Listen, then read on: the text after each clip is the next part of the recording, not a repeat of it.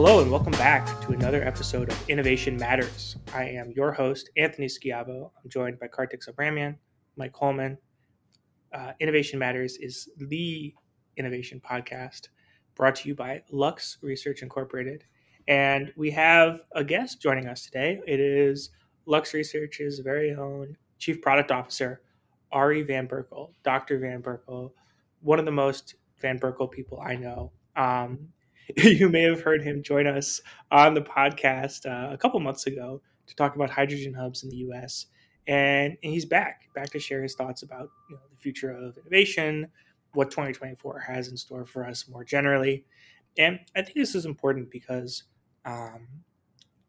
we gave our own predictions on trends and technologies, but one of the big things that we think is coming up is how innovation itself will change and the nature of it, the risks people could take, the activities people will be doing, all that is going to be undergoing significant transition here in 2024. So yeah, Ari, how you doing? Doing great, thank you. It's good to be here in 2024. Mm-hmm. So everyone whom I haven't talked to, Happy New Year. It's Yeah. going to be an interesting year, I think, but we'll get to that in a moment. Yeah, I just finished my bagel. There's a little long-running point of contention between myself and Dr. Van Berkel over bagels. What exactly is your objection with them again? I forget. I think the only thing they've got going for them is that they have a hole in it, so the form factor is the only interesting thing about them. That's just not true. The topology is really on point. The torus is. First of all, beyond the fact that the topology, like Mike said, is valuable in of itself, that's just not true. There's a lot happening with, their the way they're made. They've got the syrup in them. They're a little sweet. They're boiled. They've got the thick skin. They're very chewy. It's a very unique whole eating experience there. I think that's kind of sums up innovation for 2024, right? Unique is nice, but it doesn't pay the bills, right? It has to actually work. And in this case, I expect it to be food, which is doubtful. It is food. All right. But maybe innovation in 2024 will have a hole in its middle, a hole in its beating heart. And that's kind of one of the things that we want to talk about. What is going to be missing from 2024 innovation? But I guess, sorry, I'll kick it to ask you an actual question about, your job or whatever. What are you expecting on the highest level? What's your big picture outlook on 2024? Where are things headed this year? Yeah, so to answer that question, let me take you back to the 1990s, which is when I started to get involved for the first time in innovation and R&D and programming R&D and things like that. Mm-hmm. Also, when I was born. Well, yeah, rub it in. So back then, innovation was a lot about optimization. We were just getting out of the big recession of the 1980s. And really, innovation was about making the most of existing assets.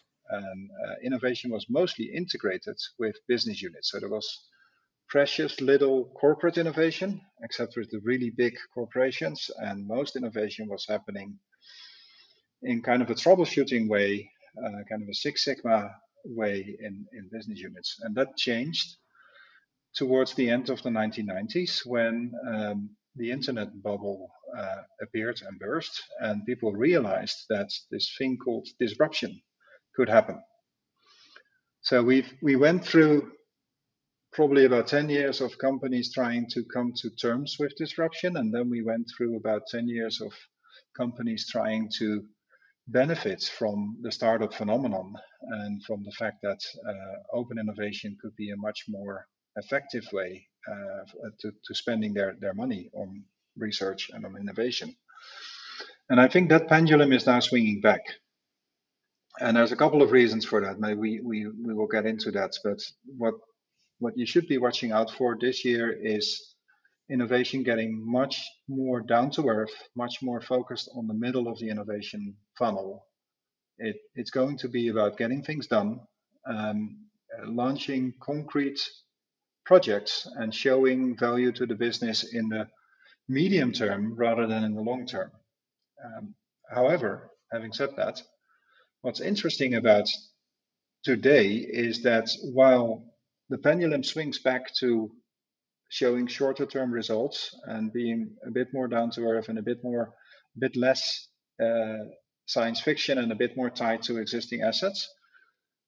While all of that is happening, we still have the two big transitions happening in the background that will truly hit most of the industry, any industry, in after 1930.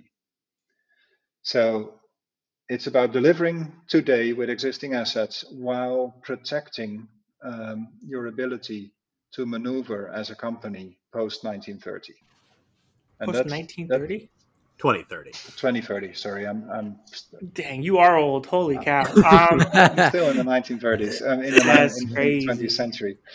But Well, I yeah, mean, honestly, it's an apt comparison because like a lot of these industrial processes haven't really changed since 1930. You look at Haber Bosch, you look at ammonia. We had Copernic catalysts on last week, and that's basically the same process from 1930 to now. well, that's another interesting thing, right? So there's a lot of process development, particularly in the chemical industry, that got interrupted by the automotive industry. Hmm. So we had Haber-Bosch, we've got Fischer-Tropsch, all of those things, they were based on the premise that we are using coal. Haber-Bosch maybe less so, but even Haber-Bosch started with gasifying coal to get to the hydrogen. And then the whole oil thing happened. So there's a lot of stuff that happened in the 1920s and 1930s that we may, after a long interruption, get back to and try to continue that line of development, so a different branch of research. I want to back up before we get into some of the focus around, you mentioned moving into more in the middle of the innovation funnel. Can we talk a little bit about open innovation? Because I think people have this idea of open innovation, which is like it's working with people outside your company or whatever. Like there's good ideas outside your company and you need to work with them. But I think in practice, in corporate practice, it's actually more specific. It kind of represents a pretty specific set of activities. And it's really early stage startup scouting, early stage startup venturing, and also early stage academic work. So I guess how do you define what open innovation really is and what specifically goes into it? And I ask this because I want to understand what role those approaches are going to have in the next couple Right. of years as this pendulum is swinging back. Open innovation, of course, has a very formal definition, and you can look it up and all that. But I think for today's discussion, it's important to differentiate between open innovation and shared innovation. Mm. So when we were setting up the first open innovation clusters in the Netherlands, we're talking 2006, 2007 now. The one question we got from companies when we were trying to persuade them to join the cluster and to invest in the cluster, right, spend money, the one question we got is, what's the multiplier? So the business case was simply, I go back to my board and I explain to my board, if we put $1 million into this cluster, then we get $10 million worth of R&D in return.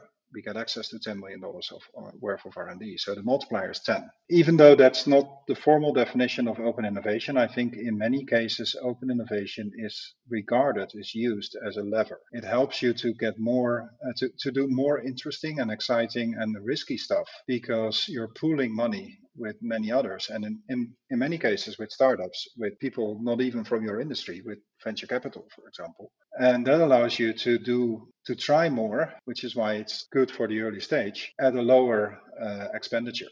So you reduce the risk and you get to see more different experiments, essentially. Shared innovation is very different. Shared innovation is something that, for example, the semicon industry excels at. Shared innovation is a joint roadmap where you team up with your value chain to create a desired innovation for the entire value chain.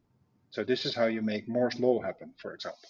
Right? You team up with everyone because you know you need better equipment to produce the next generation of semiconductors because everything is going to be smaller. You need that new equipment developed. It's a huge development risk. But if you share the entire innovation within the value chain, And then you get innovation clusters around the likes of IMEC in Belgium, for example. And those kind of shared innovations also reduce risk, but they reduce market risk. They don't reduce expenditure, they reduce the risk of introducing your product. But that kind of innovation is very difficult to achieve because the prerequisite is that you agree on the roadmap. And trust me, you can spend years talking about a roadmap before agreeing on it. One of the things, because we've talked about, I wrote a paper some years ago comparing the use of digital tools in the pharmaceutical industry, which is, I think, also an industry that does this kind of shared innovation. And I compared that to the chemicals industry. And I basically asked the question, why doesn't the chemicals industry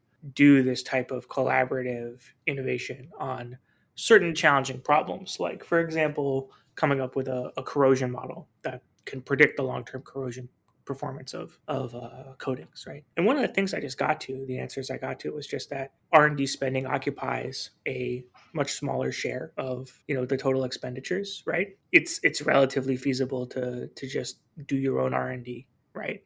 It's 2 or 3% of revenues, right? Whereas in pharma, that type of R&D expenditure is way higher, 30, 40, 50%, 60% for some companies, right? It's overwhelmingly what they're doing, and the cost of bringing a product to market is overwhelmingly in that R&D sector.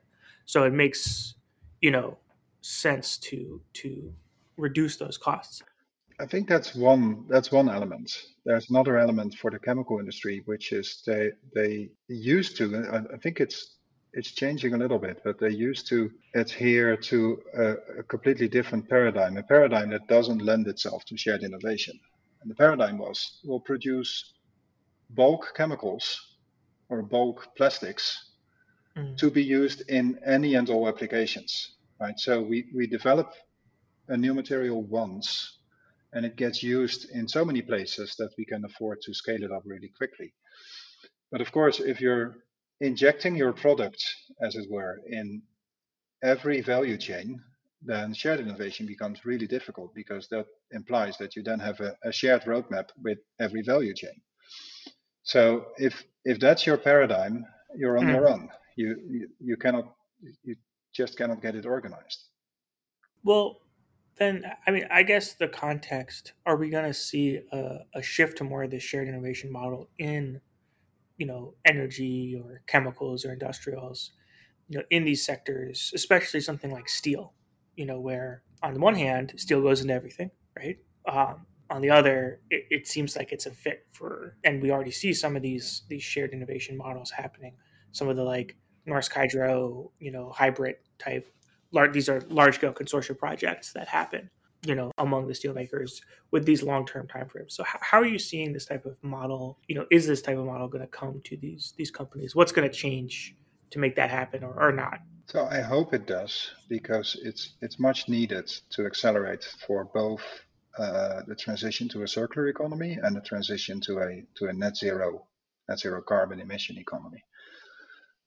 It takes, based on my experience, it takes between 5 and 8 years to set up successful shared innovation, right? So it takes a long run to do it. And that's again because you need to agree on a roadmap and all that. And in this particular case, you need to get parties that don't usually collaborate together. So you need to build the networks, you need to build the trust in the network and all that. It might go faster because there's a government pushing for it now, which tends to accelerate things.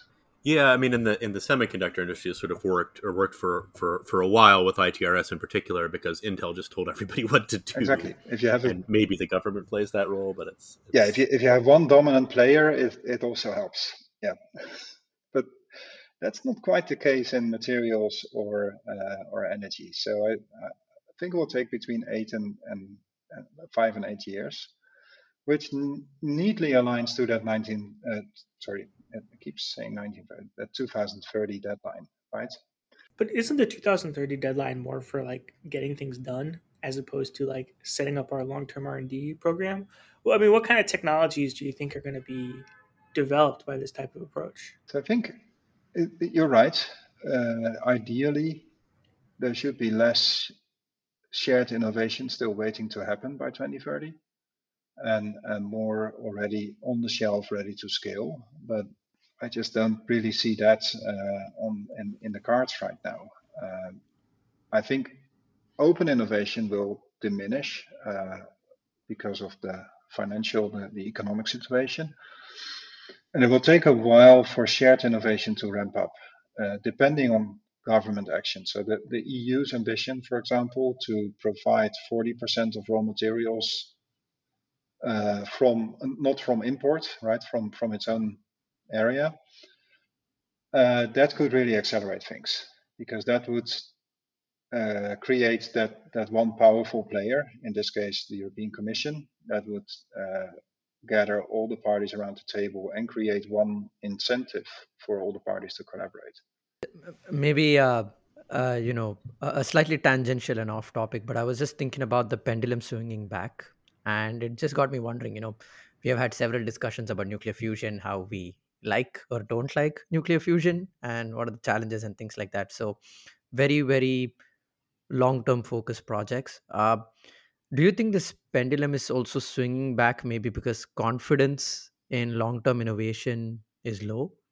Maybe I'm thinking about this incorrectly, but what got me thinking was, I think there's this realization that, oh, we need to get things done right now so that we have a platform to do something better in the future. So let's just focus on whatever works right now and, not think about those kind of things.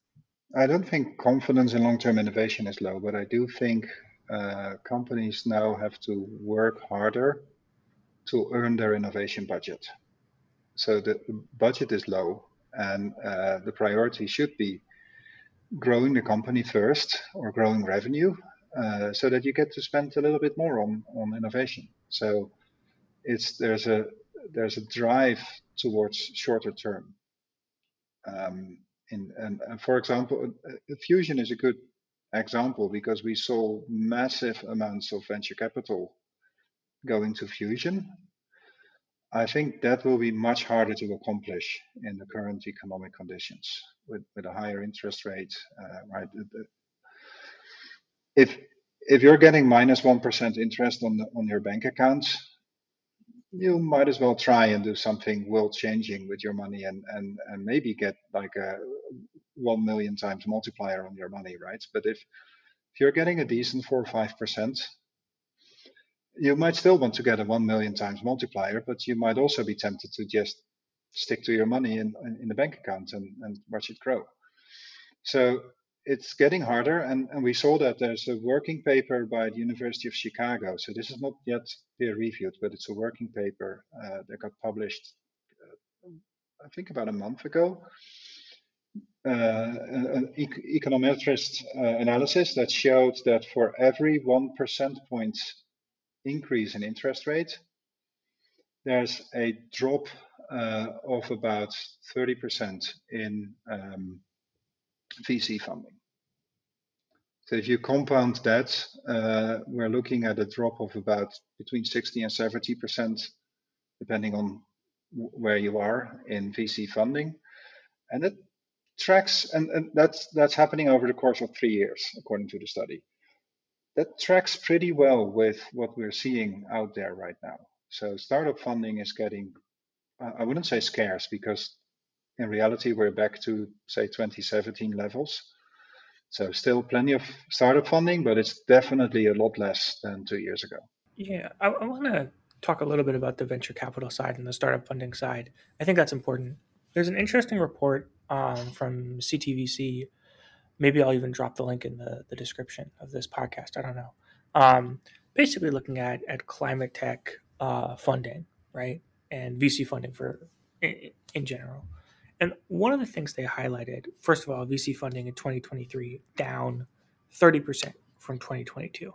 So remains to be seen, if we get to that 60 to 70 point, there's obviously some sort of lagging effects. I don't think you'd expect to see that total decline as quickly, right, as 6 months. But what's interesting, Ari, is that deal size was down a lot, 30 to 40%. Deal count was only down about 3%. So it seems like roughly the same number of startups are getting funded, right? But later stage activity, so basically startups getting these large C, D, even sometimes Series E rounds, hundreds of millions of dollars, 200 millions of dollars, pushing them, into that almost, mid-sized company, large company in some cases operating privately range. It seems like that type of capital has really been the hardest hit. And so I'm curious as to how you think that sort of impacts the overall, space going forward, and what that means for the corporate players. Because as you kind of talked about, the role of a VC or the role of open innovation is to provide this large multiplier. It can be very cheap if you're a corporate venture capital. You put in $1 million or a couple $1 million in an early stage round. You're a minority investor, and you get access to theoretically a very valuable startup. It's high risk, but if it works, it works, and you've gotten a huge multiplier on your money because you benefit from this company existing. But it seems like that part is maybe not being affected as much. That part is maybe still operating, and it's really the sort of like the mega startup rounds that are going away. So how do those mega startup rounds fit in your framework, and what does it mean that companies aren't going to be able to raise 200 million on private markets? How are you thinking about this? So it means that it puts corporations in a better position, actually, right? I think uh, corporate R&D, or it may turn out to be more R&D tied to the business unit, or RD&I tied to the business unit, is more in a position of power today than it was 2 or 5 years ago. Because the likelihood of getting disrupted by a startup is less because it's not getting the mega rounds. And at the same time, it's slightly easier now, even though budgets are down a little bit, but not nearly as much as VC budgets. But budgets are down a little bit, but it's getting easier to argue for some risky investments, some scale ups, right? Because innovation has to deliver. So let's focus on a couple of bigger projects that can actually deliver revenue in the near term. And at the same time, the reward for taking risk in the general economy is lower than it was before. Right? Again, before, if the risk-free interest rate is something like -1%, and your company return on investment is something like 8%, then the reward for taking risk is 9% more return.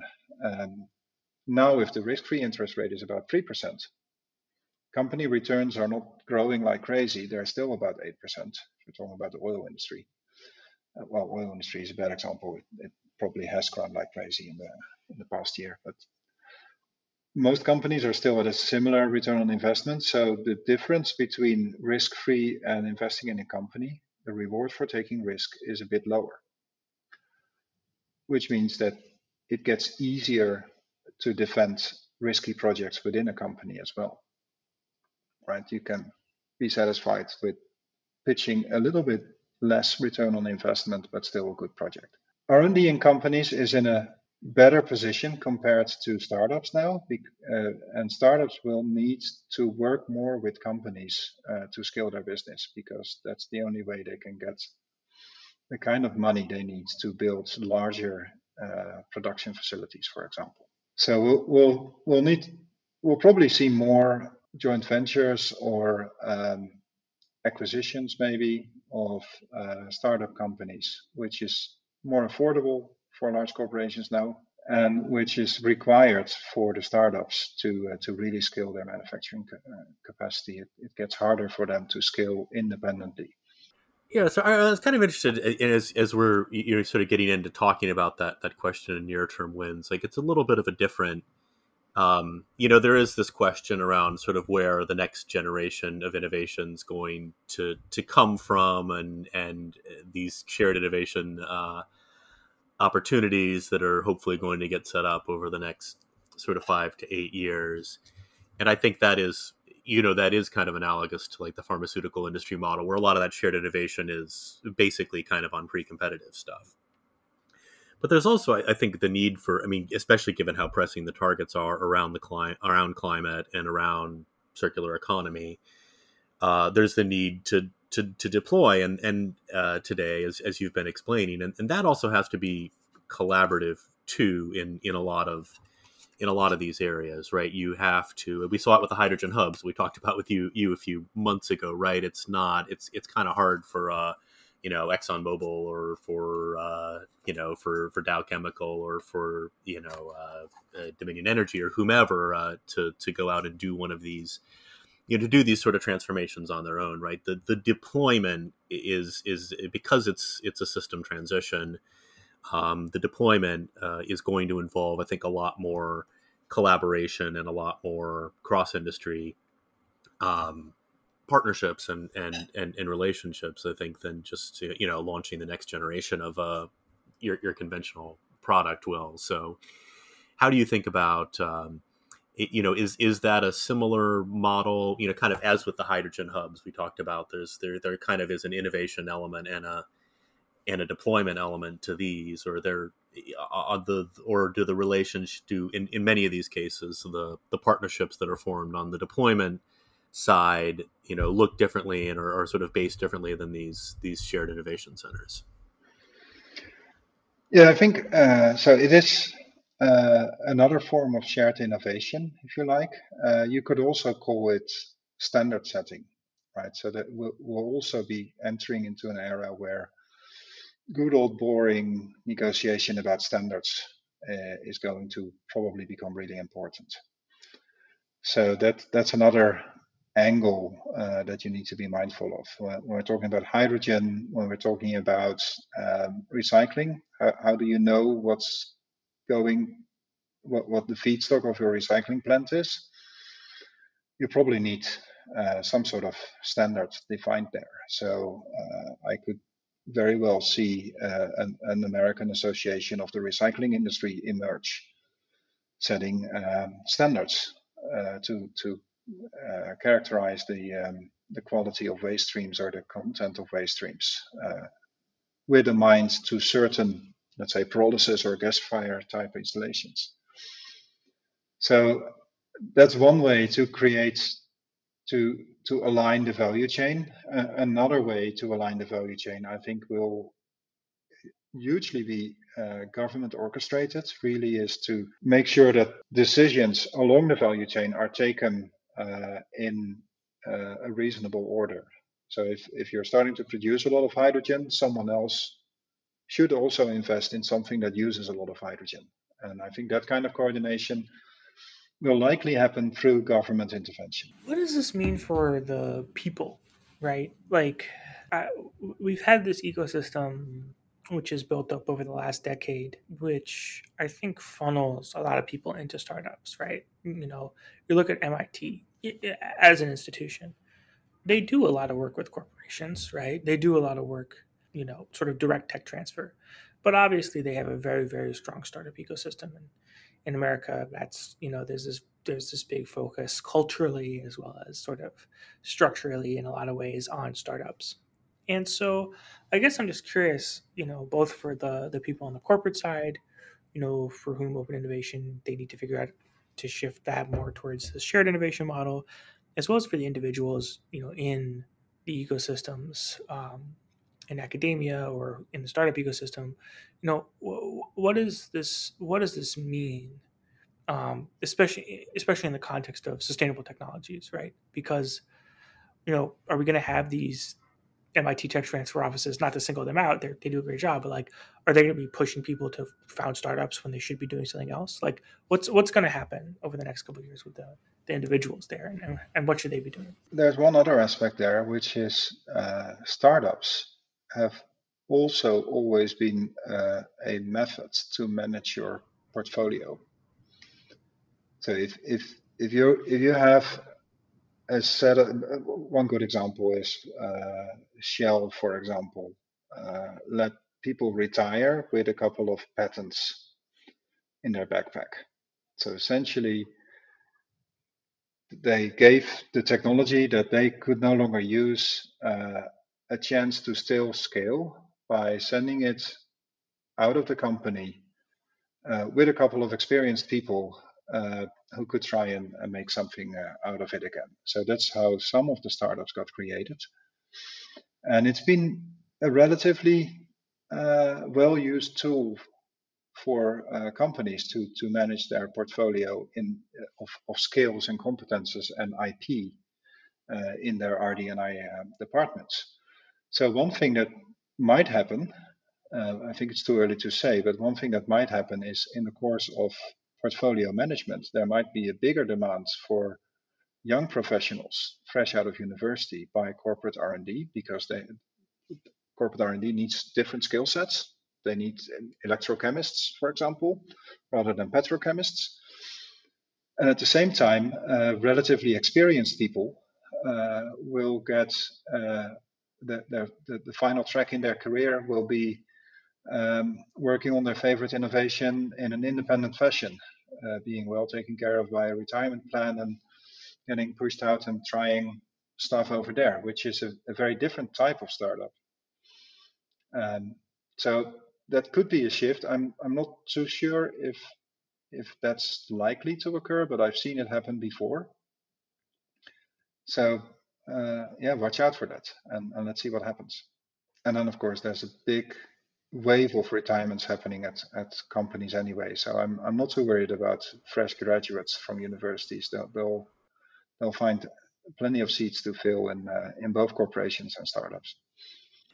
So one sort of the last thing I was interested to ask about, Ari, is, and you know, since you keep trying to take us back to the 1930s, let's run with it and look at because I think it's apt because the 1930s was kind of around when in the U.S. and I think following that globally, we saw the first really big increases in productivity, and really big, sort of as Anthony was alluding to, was around that time a lot of these big transformations of, the oil industry coming into its own, automotive industry along with that, electrification and mechanization of a lot of industrial processes, right? And it drove this big big increase in productivity and growth through the sort of the middle part of the 20th century, which has not been sustained since the 1980s or so. What is this? What are these transitions going to mean for sort of the overall economic growth and opportunity, right? And I'm thinking of this because we just saw, shared in the Lux Slack the other day from one of our colleagues, this paper from Goldman Sachs, which is arguing that climate as well as AI is driving this into the beginning of a new super cycle, which is going to drive that sort of growth and productivity that maybe we saw coming out of the maybe to the degree that we haven't seen since the middle of the 20th century. Well, what do you see that sort of meaning for the macroeconomic outlook, these big transitions? Yeah. So I can see that for AI, because AI, I think, has the potential to drive productivity once again. The energy and materials transition, I think energy is a chore that has to be done, right? We figured out that we put the energy, the whole energy system on a somewhat inconvenient basis, and we need to redo it essentially, unless we prefer really warm summers. So and winters, right? I haven't been able to skate for at least 5 years over here in the Netherlands on ice on the canals. Changing that will maybe make energy slightly cheaper, but that's yet to be seen. But it will prevent a lot of damage from climate change. So it's profitable, but it's profitable in the loss avoidance sense, which doesn't grow the economy, it just prevents shrinking of the economy. AI can boost productivity, and I think the other really interesting thing to watch is the circular economy, because it can boost material productivity. And I think that's another limiting factor that is today not quite as limiting as labor productivity, because we can see that there's a labor shortage nearly everywhere in every developed economy. But it is a real limit, and people worry about it, right? People make calculations saying, oh, if every car starts to become electric, how much lithium is needed, and do we actually have it? So I think for the circular economy, really keeping track of material productivity, the amount of money you make by circulating an ounce of material or whatever your preferred unit is, that's really something to watch. And that is more so than in the 1930s, is a real limit at this point in the economy in certain cases. Unless we go and get some material from the moon, of course, which is another topic. You can circulate ounces of other materials and make a lot of money if you want, but I think that's not what a lot of these companies are going to be moving into, except for maybe some of the pharma players or some of the tobacco players. But look, I think that's about all we have time for. Ari, I just want to thank you for coming on again, for sharing your thoughts. It's great to check back in with you, and I'm sure we'll do it again in another couple months. So, cheers. Thanks for having me. I'll gladly share a bagel with you if I have to get on the podcast here. Yeah, you have to come to America to do that, because honestly, I've been to Amsterdam. I've had the bagels, and they're so bad. See, they're terrible, man. Yeah, I told you. I think that's more of an issue with Dutch people, their ability to bake good bagels, than it is an issue with the category itself. Innovation Matters is a production of Lux Research, the leading sustainable innovation research and advisory firm. You can follow this podcast on Apple Music, Spotify, or wherever you get your podcasts. If you want more, check out www.luxresearchinc.com/blog for all of the latest news, opinions, and articles.